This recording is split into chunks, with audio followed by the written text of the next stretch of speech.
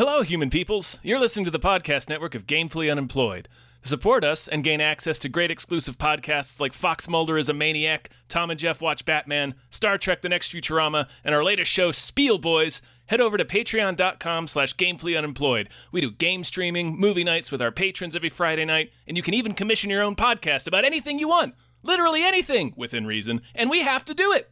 You are quite frankly out of excuses not to go visit patreon.com/gamefullyunemployed. That's patreon.com/GAMEFULLY unemployed, which is spelled like it sounds.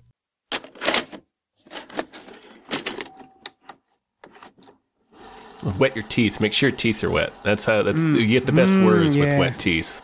You gotta lube the teeth. The wetter your teeth, the better your speech. Yeah. Hi, everyone. Hello, everyone. My name is David Bell. My name is Tom Ryman. And we just watched What If? What if? AKA the F word, depending on the country you are in. Because movies that's right, weird. yeah. The MPAA is weird. That's who's weird right now. I'm going to give you my number. We should hang out. Yeah. My boyfriend will be worried about what happened to me.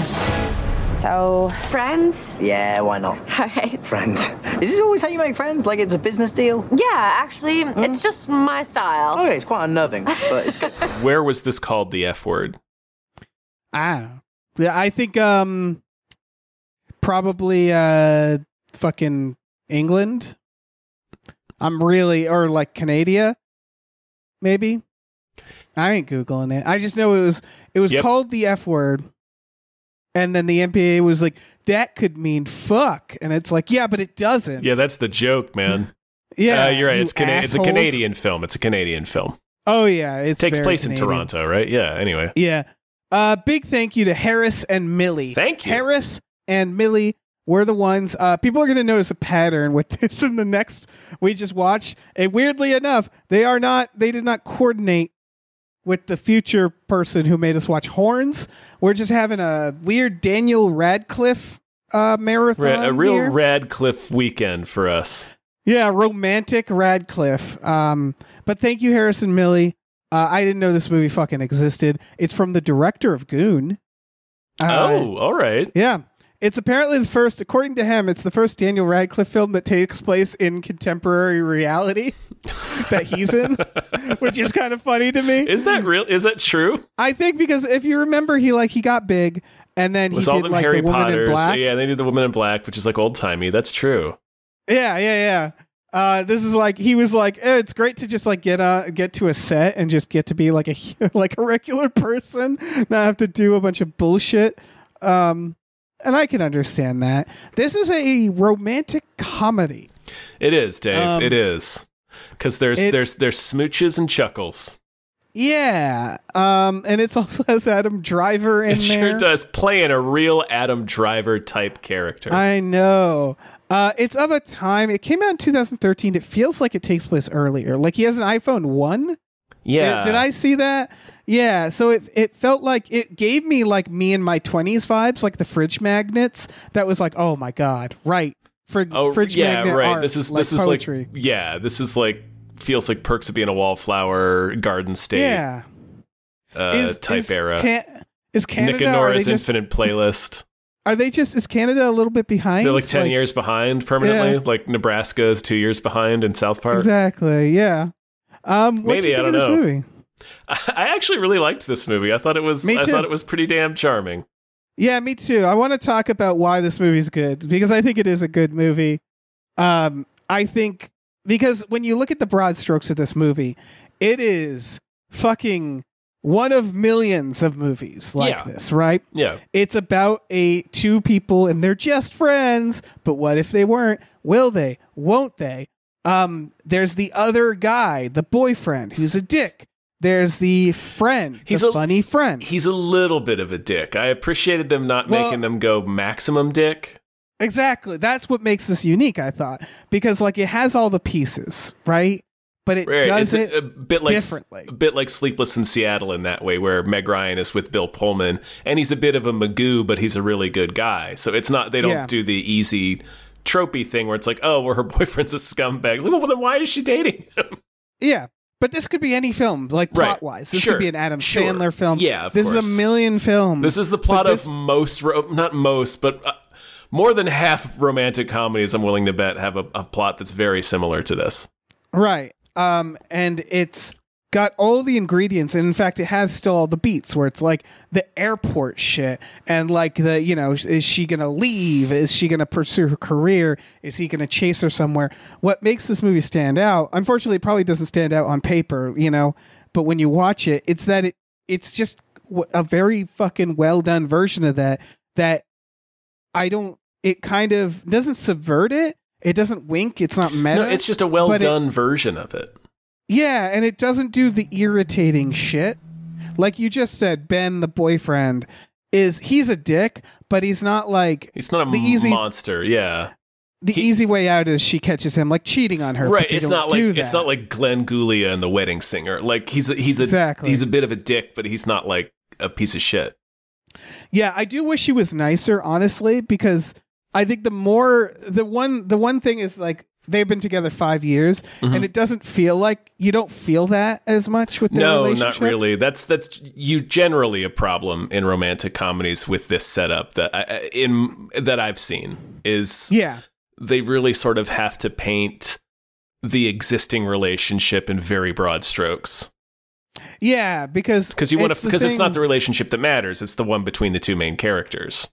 Yeah, exactly. But like, it's the price, right? It's that thing that a lot of these movies want to shy away from, which is like, you have to break someone's heart, and the movie wants us to hate that person. But like you said, they don't slather it on, which I appreciate. They so the movie starts at a party. There's the fridge magnet poetry art that people our age probably remember. I really liked the party vibes. Again, it really gave me that like, oh, I'm in my 20s. Yeah, this is a real like 2002 ass party. Yeah. They do like the kind of the flirty romantic dialogue, which I thought it was good. It builds like in the first 15 minutes, you kind of like both of them, and you want them to get together. Exactly. That's one of the things I wanted to say. Make sure we mention is the fact that the script is really good. I think the dialogue is really well written, generally well written, and all the performances are really good. Like the four main characters, where it's Daniel Radcliffe, Zoe Kazan, Adam Driver, obviously, and then he hooks up with Mackenzie Davis at one point, and then just ends up marrying her, and they're just a great couple for the entire movie. Yeah, it's wonderful. Everybody's so freaking charming, and it's well written enough that there's never a moment that I didn't feel like something felt inauthentic, if that makes sense. Oh yeah, but it's also funny in a way where it's like they don't miss an opportunity. Like what I like is like they're flirting at the party. It's charming. They're funny, not too funny. They're not like, they don't all feel like they're the writer. You know what I mean? Yeah. But they do a lot of good stuff. Like the part where they cut into them walking down the street after the party, and you just hear the tail end of the conversation. It's Daniel Radcliffe going, "Oh yeah, I read in the tabloids he's a cannibal and she faked Parkinson's," and then they like move on, and you're like, "Wait, what?" Like it's shit like that where they add in these like really funny little like almost like surreal pieces of dialogue that don't quite take you out because they all seem like. It's how they show how the characters are like vibing or like connecting. Yeah, right? Exactly. It's you find yourself in these weird conversations that, free of context, are like, what the hell are these people talking about? But you're on the characters are on just such a wavelength together that's how you get to that point, and that's how friendships and relationships work. Right, and it's like you start to feel like you're in on their jokes. You're in on this friend group. Like I love that. They keep meeting up at like low level sporting events, and it's a fun through line for Adam Driver.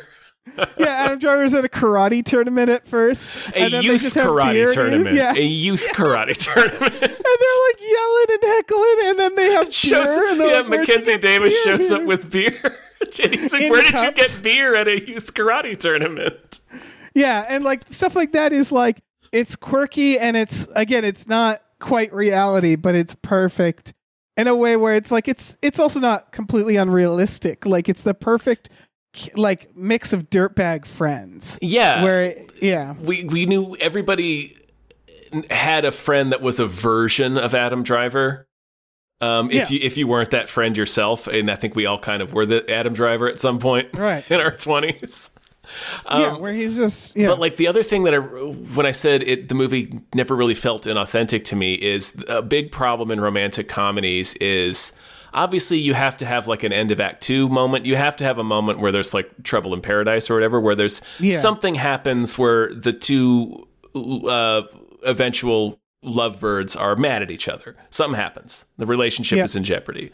And it's oftentimes that's a really tricky thing to pull off because it has to be either so sitcom-y where it's about like a miscommunication or a misunderstanding. It's not what it looks like. Right. It's like, Or it has to be something where it's like, well, there's no, like, it makes you angry with one of the characters for interpreting an interaction in a certain way.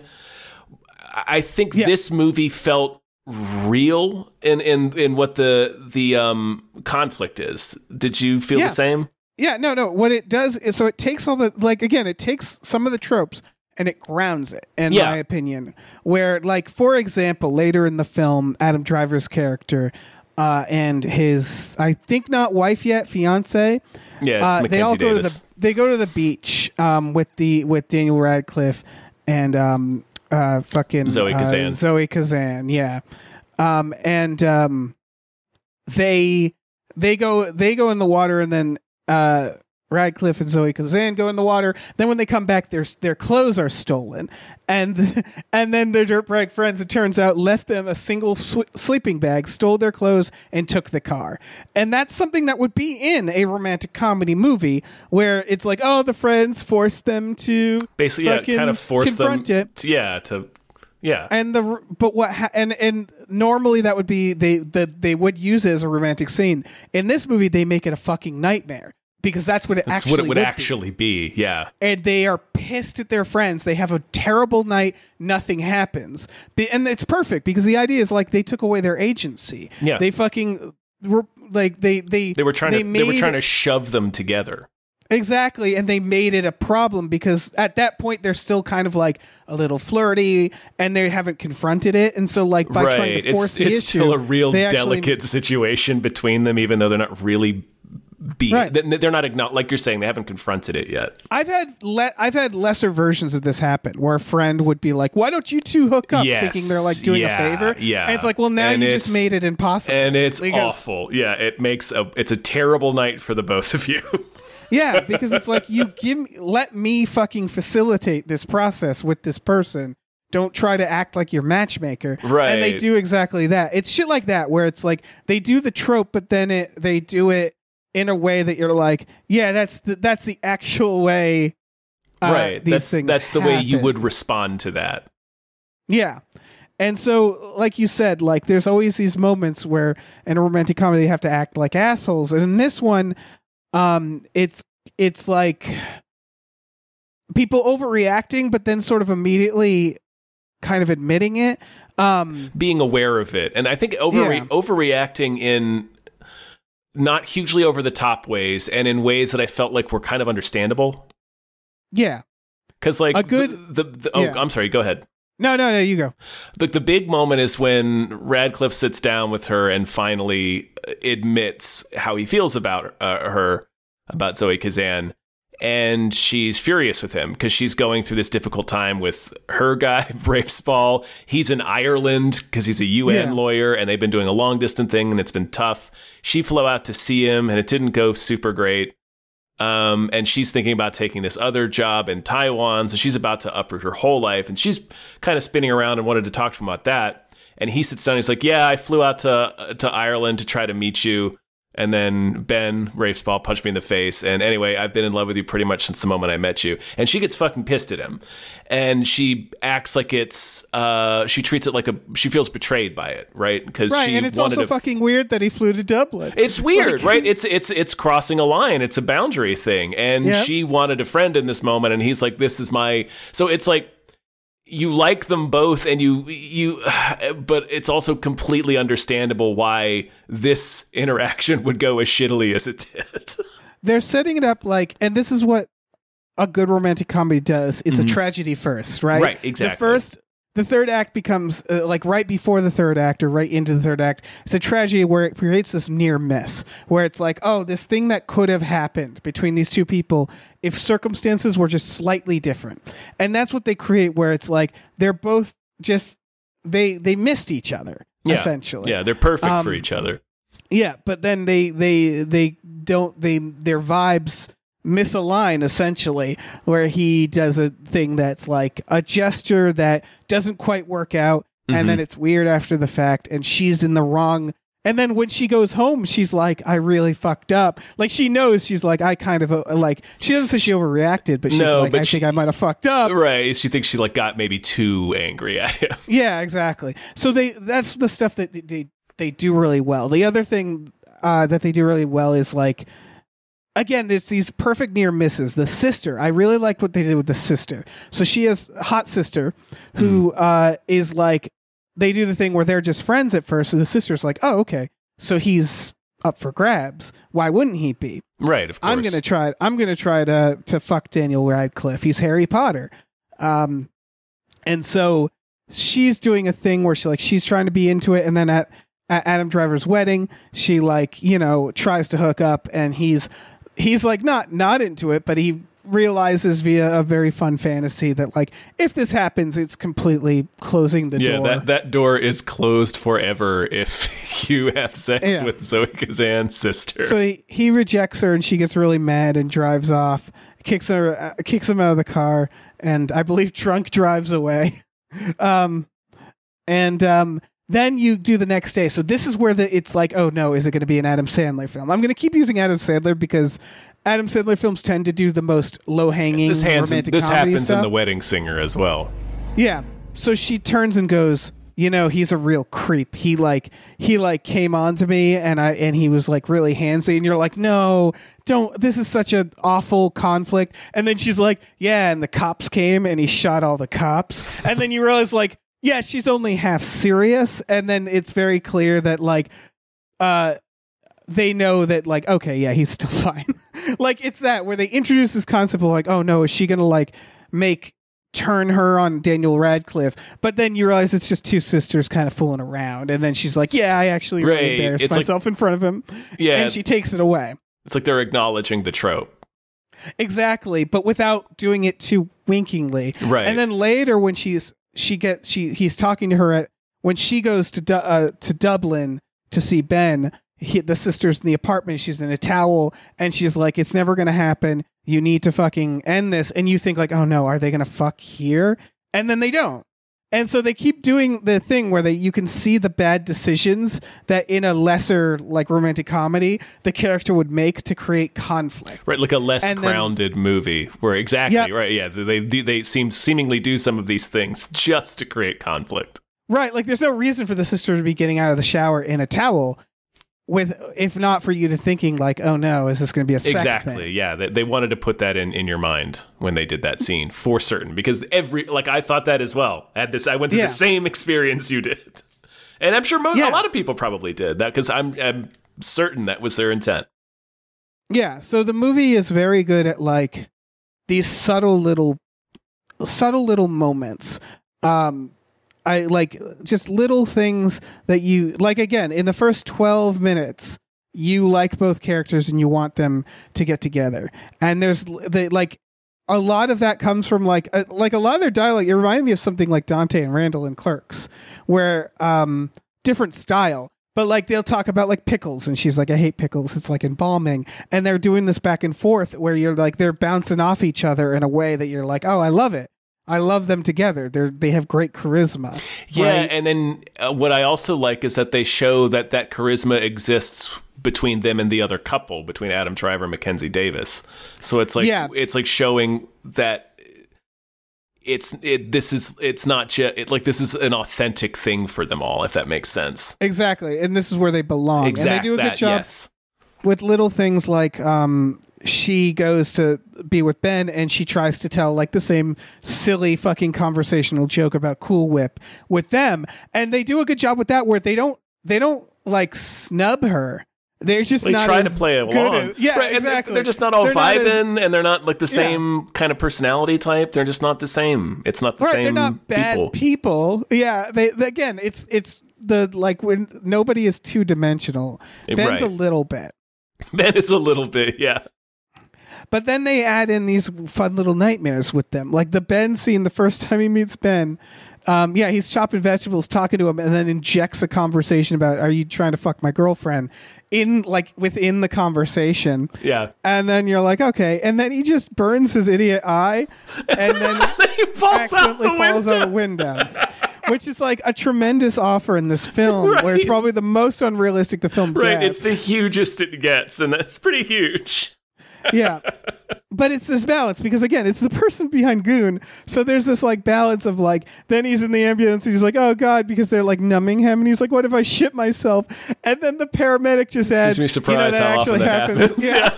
Worst part of my job. There is a bit of surreal, like there's like Zoe Kazan is an animator and she does a lot of paper crafts. There's a lot of paper craft daydreaming in this. And then there's also like... You described earlier with the kind of the fun little sort of not daydream, but like vision that he has when Zoe Kazan appears to him. It's like, okay, well, if you have sex with my sister, you understand that this is never going to happen, right? Yeah, there's a heightened reality. Yeah, exactly. Even though the characters do mostly behave very groundedly in a way that was really cool. That's kind of what it is. Like Nick and Nora, you mentioned. Nick and Nora is a little bit similar, yeah. Where it's like there's a little heightened reality. It's a little hipstery, but not really, honestly. Not as much as you would have expected for that movie, but that's movie, a different podcast. Yeah, but this movie too isn't that twee. Like it's not nearly the tweeness that you'd expect. It probably seems twee as shit in a lot of the places we're describing, but it really isn't as much as you would expect. The humor is more dumb. Yeah. And they understand, like they do, again, all the beats, they do these very little pushes with the characters that all feel very grounded, while like their dialogue and their actions are just a little fucking over the top. Right. Silly, There's I wouldn't say the gags are dumb. They're just not trying to be, I just said what I was going to say. They're just not jokes that are trying to dazzle you with how clever they are. They're just gags. Yeah. The only character I flagged, honestly, was his boss. Was a little too clever. His boss, when he talks to him in one scene. Oh, yeah. When he wants him to rewrite the technical manual. Yeah, like I felt like it needed to just be their little friend group. And like, that was the only part that made me go like, right, because that's more of that's the whole idea of like, this is where you belong. And that's where that spark is for them, just for them as people and not just for them as a couple. So that was kind of what like the movie was saying. Yeah, I felt like that was the one part. I love the Adam Driver arguing. I think this is at the karate tournament, him arguing that you can eat your poop once, but not twice. Right, it's right. Because it's super toxic when you poop it back out. Yeah. One's fine. Yeah. I like the wingman line later, which says, you wanted me to go tell her you have 6 nipples. Like, yeah, please do. But actually, you know what? You know what? It'll actually be better if she hears it from me. Yeah. He walks over there. There's a lot of like fun little exchanges like that. There's little gags in there. Yeah, again, it's the exact same species, I want to say, as an Adam Sandler romantic film, where it's like, okay, we have comedy, but his comedy is always, and nothing against, like, I like The Wedding Singer. I like a lot of Adam Sandler films. Oh yeah, I really like The Wedding Singer, actually. Are always so much louder with this stuff. Mm-hmm. Where it's like it's a more heightened reality and the characters act even more unrealistic. Right, yeah. Because that's the Sandman. Yeah, and it's a very weird comparison because these films are nothing alike. They just have a like where it's like a zany friend, romantic comedy. It has the same components. Yeah, they're a little similar, like this and Wedding Singer. Yeah. But yeah. But there's just they do just a damn good job at like kind of I don't know, navigating that stuff. Like when he gets mad at Adam Driver, it's not like a big stupid thing. They just hang out again later. Right, and it's resolved. But in the scene where it's like a genuine it's like a genuine apology scene. But yeah, he's also, what is he watching? He's heckling like old people playing weird what is that called? It's like old it's on the tip of my brain. It's with roll balls into other balls. Fuck. Anyway, they're playing that. And he's just, it's just beer, and he's just sitting on a bench, like heckling them. Yeah. Just alone. But like that scene is like a genuine like apology scene that probably a lot of us have been through, where it's like you're either the one apologizing or it's one of your friends, but you did something fucked up and stupid, and you're like, it's not. They don't make a huge deal out of it, but like it's still, you still feel the emotion of it. Like it's not like a big, huge emotional blow up, but it's still like you still feel it, if that makes sense. Like. Yeah. Driver apologizes. Well, and and I think Daniel Radcliffe storms off at the end, and then he's just sort of sitting there heckling, and it's like kind of sad what he's doing. Right? Yeah, exactly. It's like less funny. It seems a little bit more pathetic.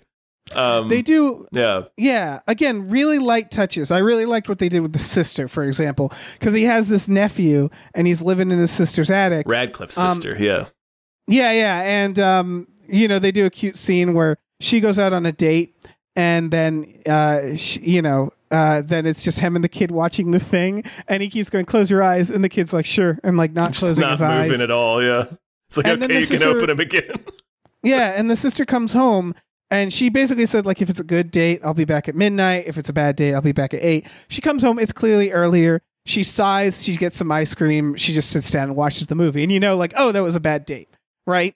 Mm-hmm, yeah, it didn't go well. And so they do this nice little mini arc where like then there's like 3 pieces. That then the nephew being like, I want to talk to you, and he's like, not now, my life is fucked.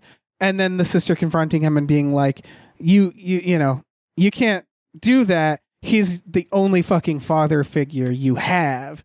And then within that fight, she chokes on the sandwich she's eating because she's yelling at him while eating the sandwich. Right, and he Heimlichs her, and then she keeps eating the sandwich.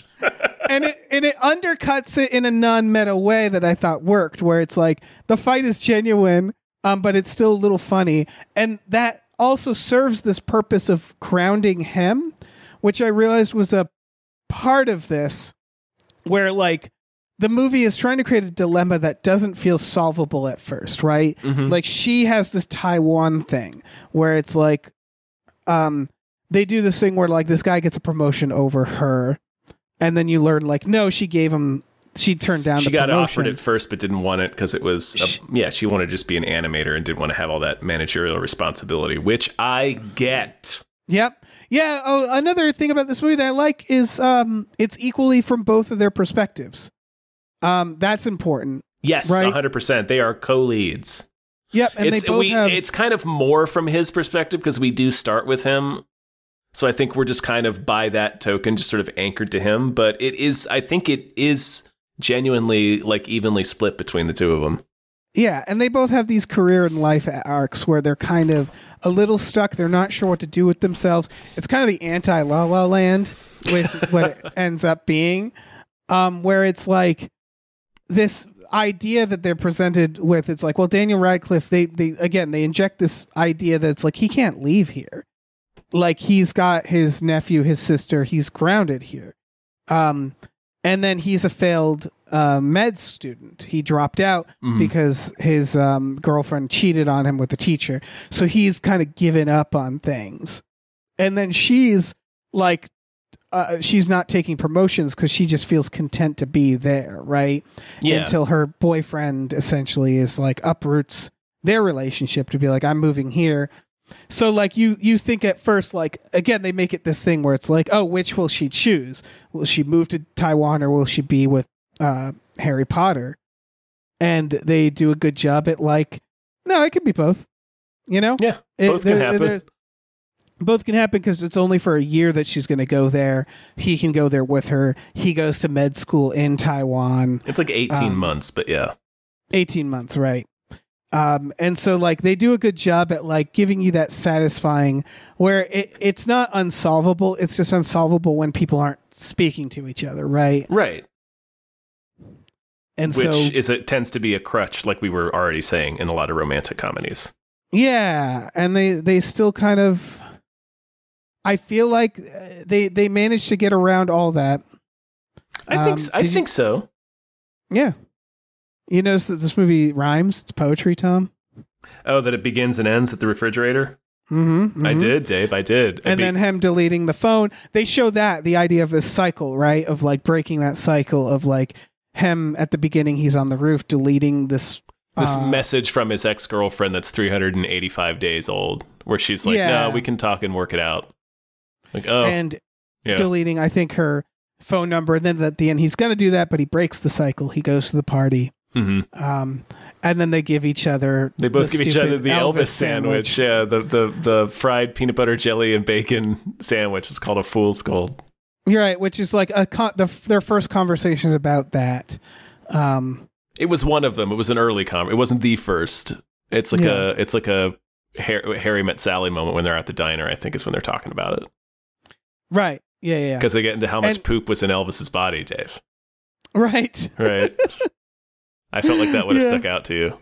Yeah, that was pretty great. That was excellent. Very excellent scene. 2 thumbs up. It's a lot of fun. And then they also mirror at the movie theater, where when they're at the movie theater in the beginning, they both went to see A Princess Bride together, or no, separately. And then they go outside and they run into each other. And then at the end, they're both leaving the airport, and it seems like they're doing it separately, but they're together. I think a lot of this movie is about... I mean, he sort of says it. I mean, it's a romantic comedy, right? So we all know kind of the obvious the tropes and the messages, but I thought they just did a very good job at talking about like I really think like the core of what a romantic comedy should be. Like when you talk about a horror movie, where it's like, what's the core of a horror movie? It's fear. It's a survival basic fear, right? Yeah. And wondering like, what is the core of a romantic comedy? What is it exactly tapping into? And I think there's some element where it's tapping into like the chaos of the world and seizing moments as they come, right? That's the whole thing, right? Every romantic regret is about someone who you saw at a party and you didn't like go through with in the midst, or you didn't pick up on the flirtations, and it's always about like, what if this could have happened? I mean, that's the name of the fucking movie. It's one name of it, it's American name, but yeah, you're right. Yeah. It's sort of about like the moments, like the stillness in the chaos, as it were. Yeah, and so like they do a good job where there's a line in James Gunn's Super where Elliot Page says something about what happens in between the panels in a comic book. Oh, nice. And that's always a line that's always stuck to me, and I think it's a similar idea to what you're talking about. Yeah, because that's okay. So there's one more thread that we didn't talk about that I also think they do a very good job at, which is Daniel Radcliffe was just cheated on, right? And then he talks about how his parents like cheated on each other. Yeah, they were both very successful surgeons, and they were a disaster as a married couple. Yeah, and that's why when he walked in on his girlfriend cheating on him, he was like, and then I just saw my future with my parents. He panicked, yeah, so he dropped out of med school. Zoe Kazan's thing is her mother died. I forget if there was... She had some... I guess she's just in a relationship, but that's part of it. So there's this idea of like Adam Driver's character. They both... These 4 people, they meet each other at a party, right? Or these 2 couples. And they show like 2 versions, right? Where the other couple, she's also dating someone, but she basically just cheats on this person. They get immediately, married. Yeah, without even thinking about it. She notices the connection and just takes the chance right away. Yeah, so the idea is that they're like the alternate version, where it's like they immediately seize the opportunity, and we watch them just like speed through a relationship, and it goes great.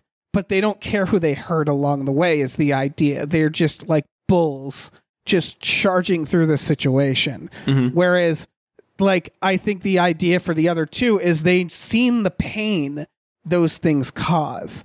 And there is a scene, right, where Adam Driver says like, we're not unaware of that. Like we've been hurt, you know? Yeah. But that's sort of the feeling is like when they steal the clothes and stuff, they're like, come on, just do it. And it's like, fuck you.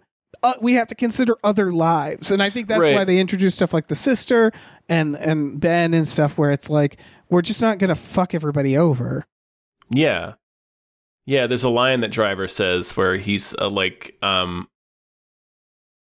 it's when Radcliffe is, I forget, it's one scene that they're having where he's talking about how he got cheated on and how it like, and what happened with his parents and how that's sort of like kind of affected his worldview.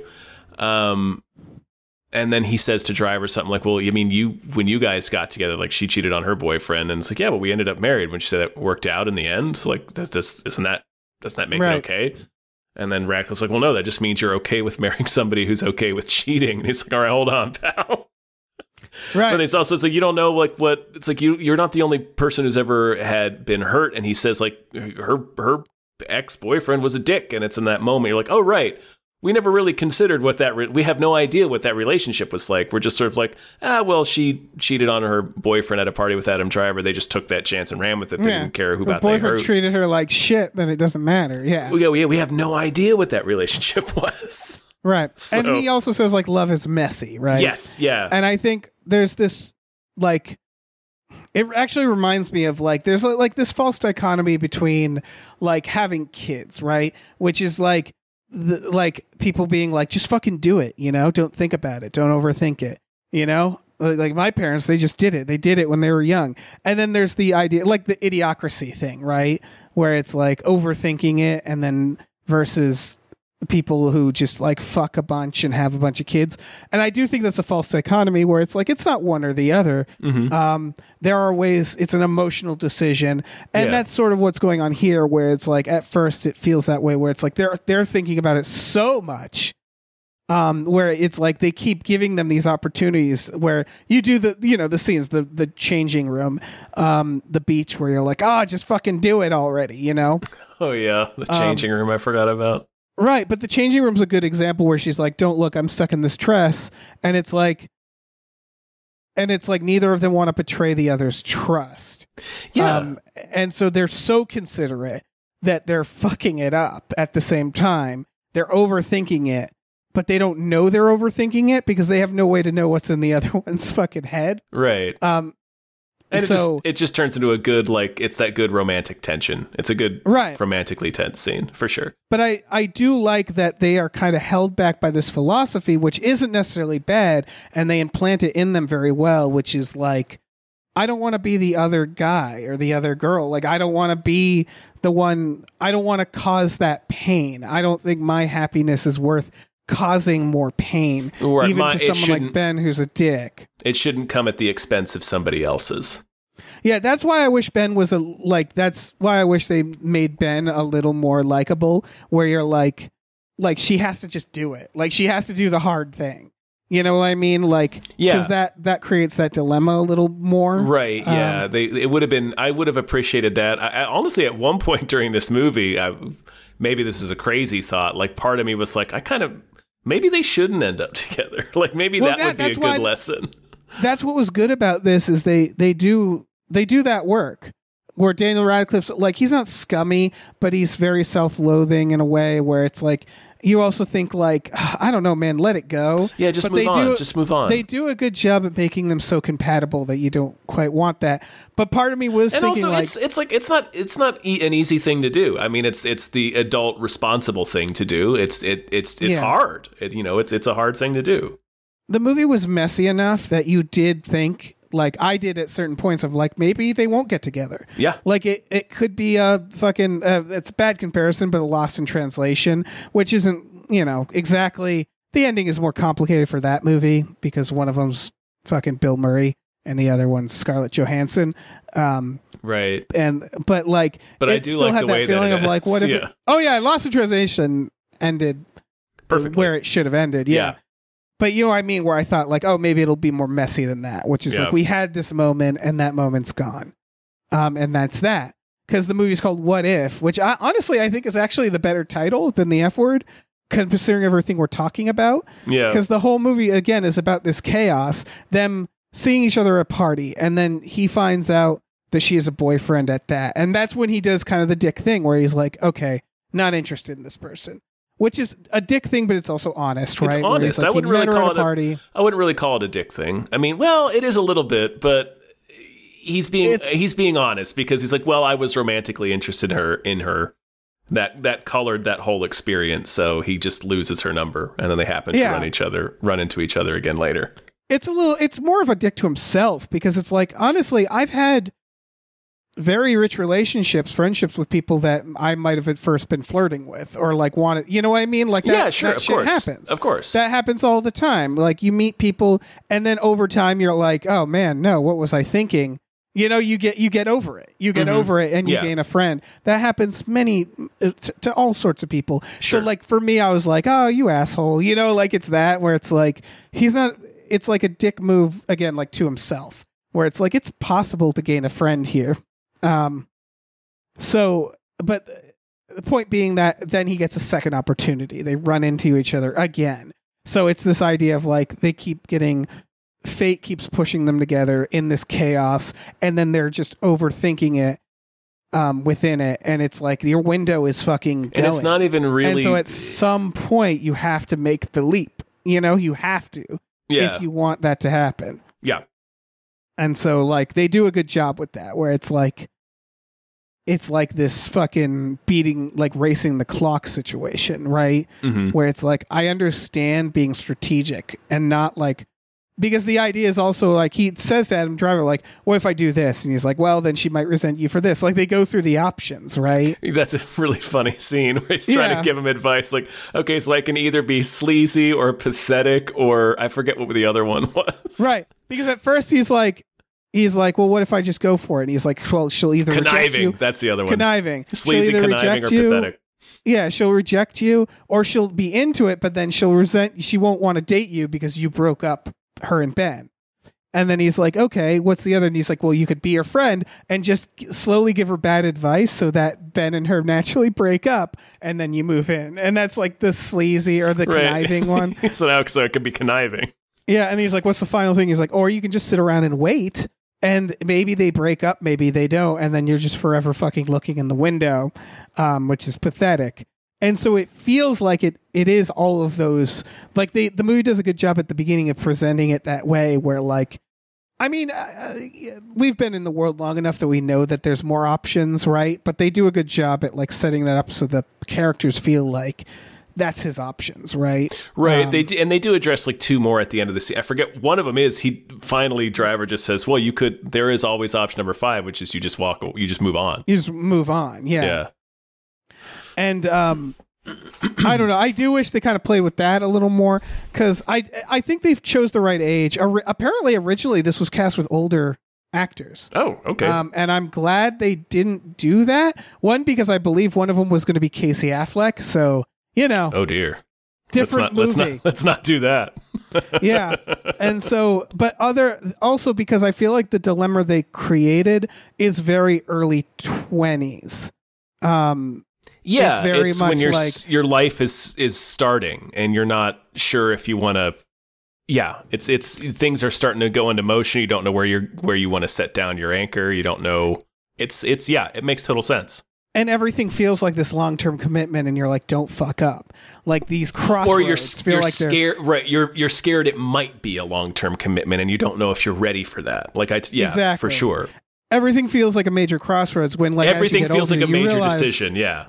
Yeah, you realize that's literally every decision, so you can't think of it that way, right? So it's like, it's that idea of like, they're not entertaining the idea of like, what if there's only one person, a soulmate? They're not doing that, but they are doing the thing where it's like, moving on for him is just, he can't fucking fathom it. And again, you get it, where it's like they get along really well. Mm-hmm. But they're like a little naive while not being stupid, if that makes sense. Yeah, I think so. Yeah. It's just a really good fucking tackling of this subject. Yeah. And it's charming as hell. Yeah, I think romantic comedies are way more reductive about this shit because a romantic comedy or romance can be really fucking complicated. It could be Dr. Zhivago. It could be an epic. It could span fucking generations if you do it right? And it's weird that a lot of romantic comedies like boil it really, really down to like they've known each other for 10 minutes and now they're in love, and like so like this does a really good job at like recognizing the nuance and kind of exploring it more than you'd expect it to, right? Yeah. It was a really pleasant surprise. It really was, because I was not sitting down to this movie expecting anything.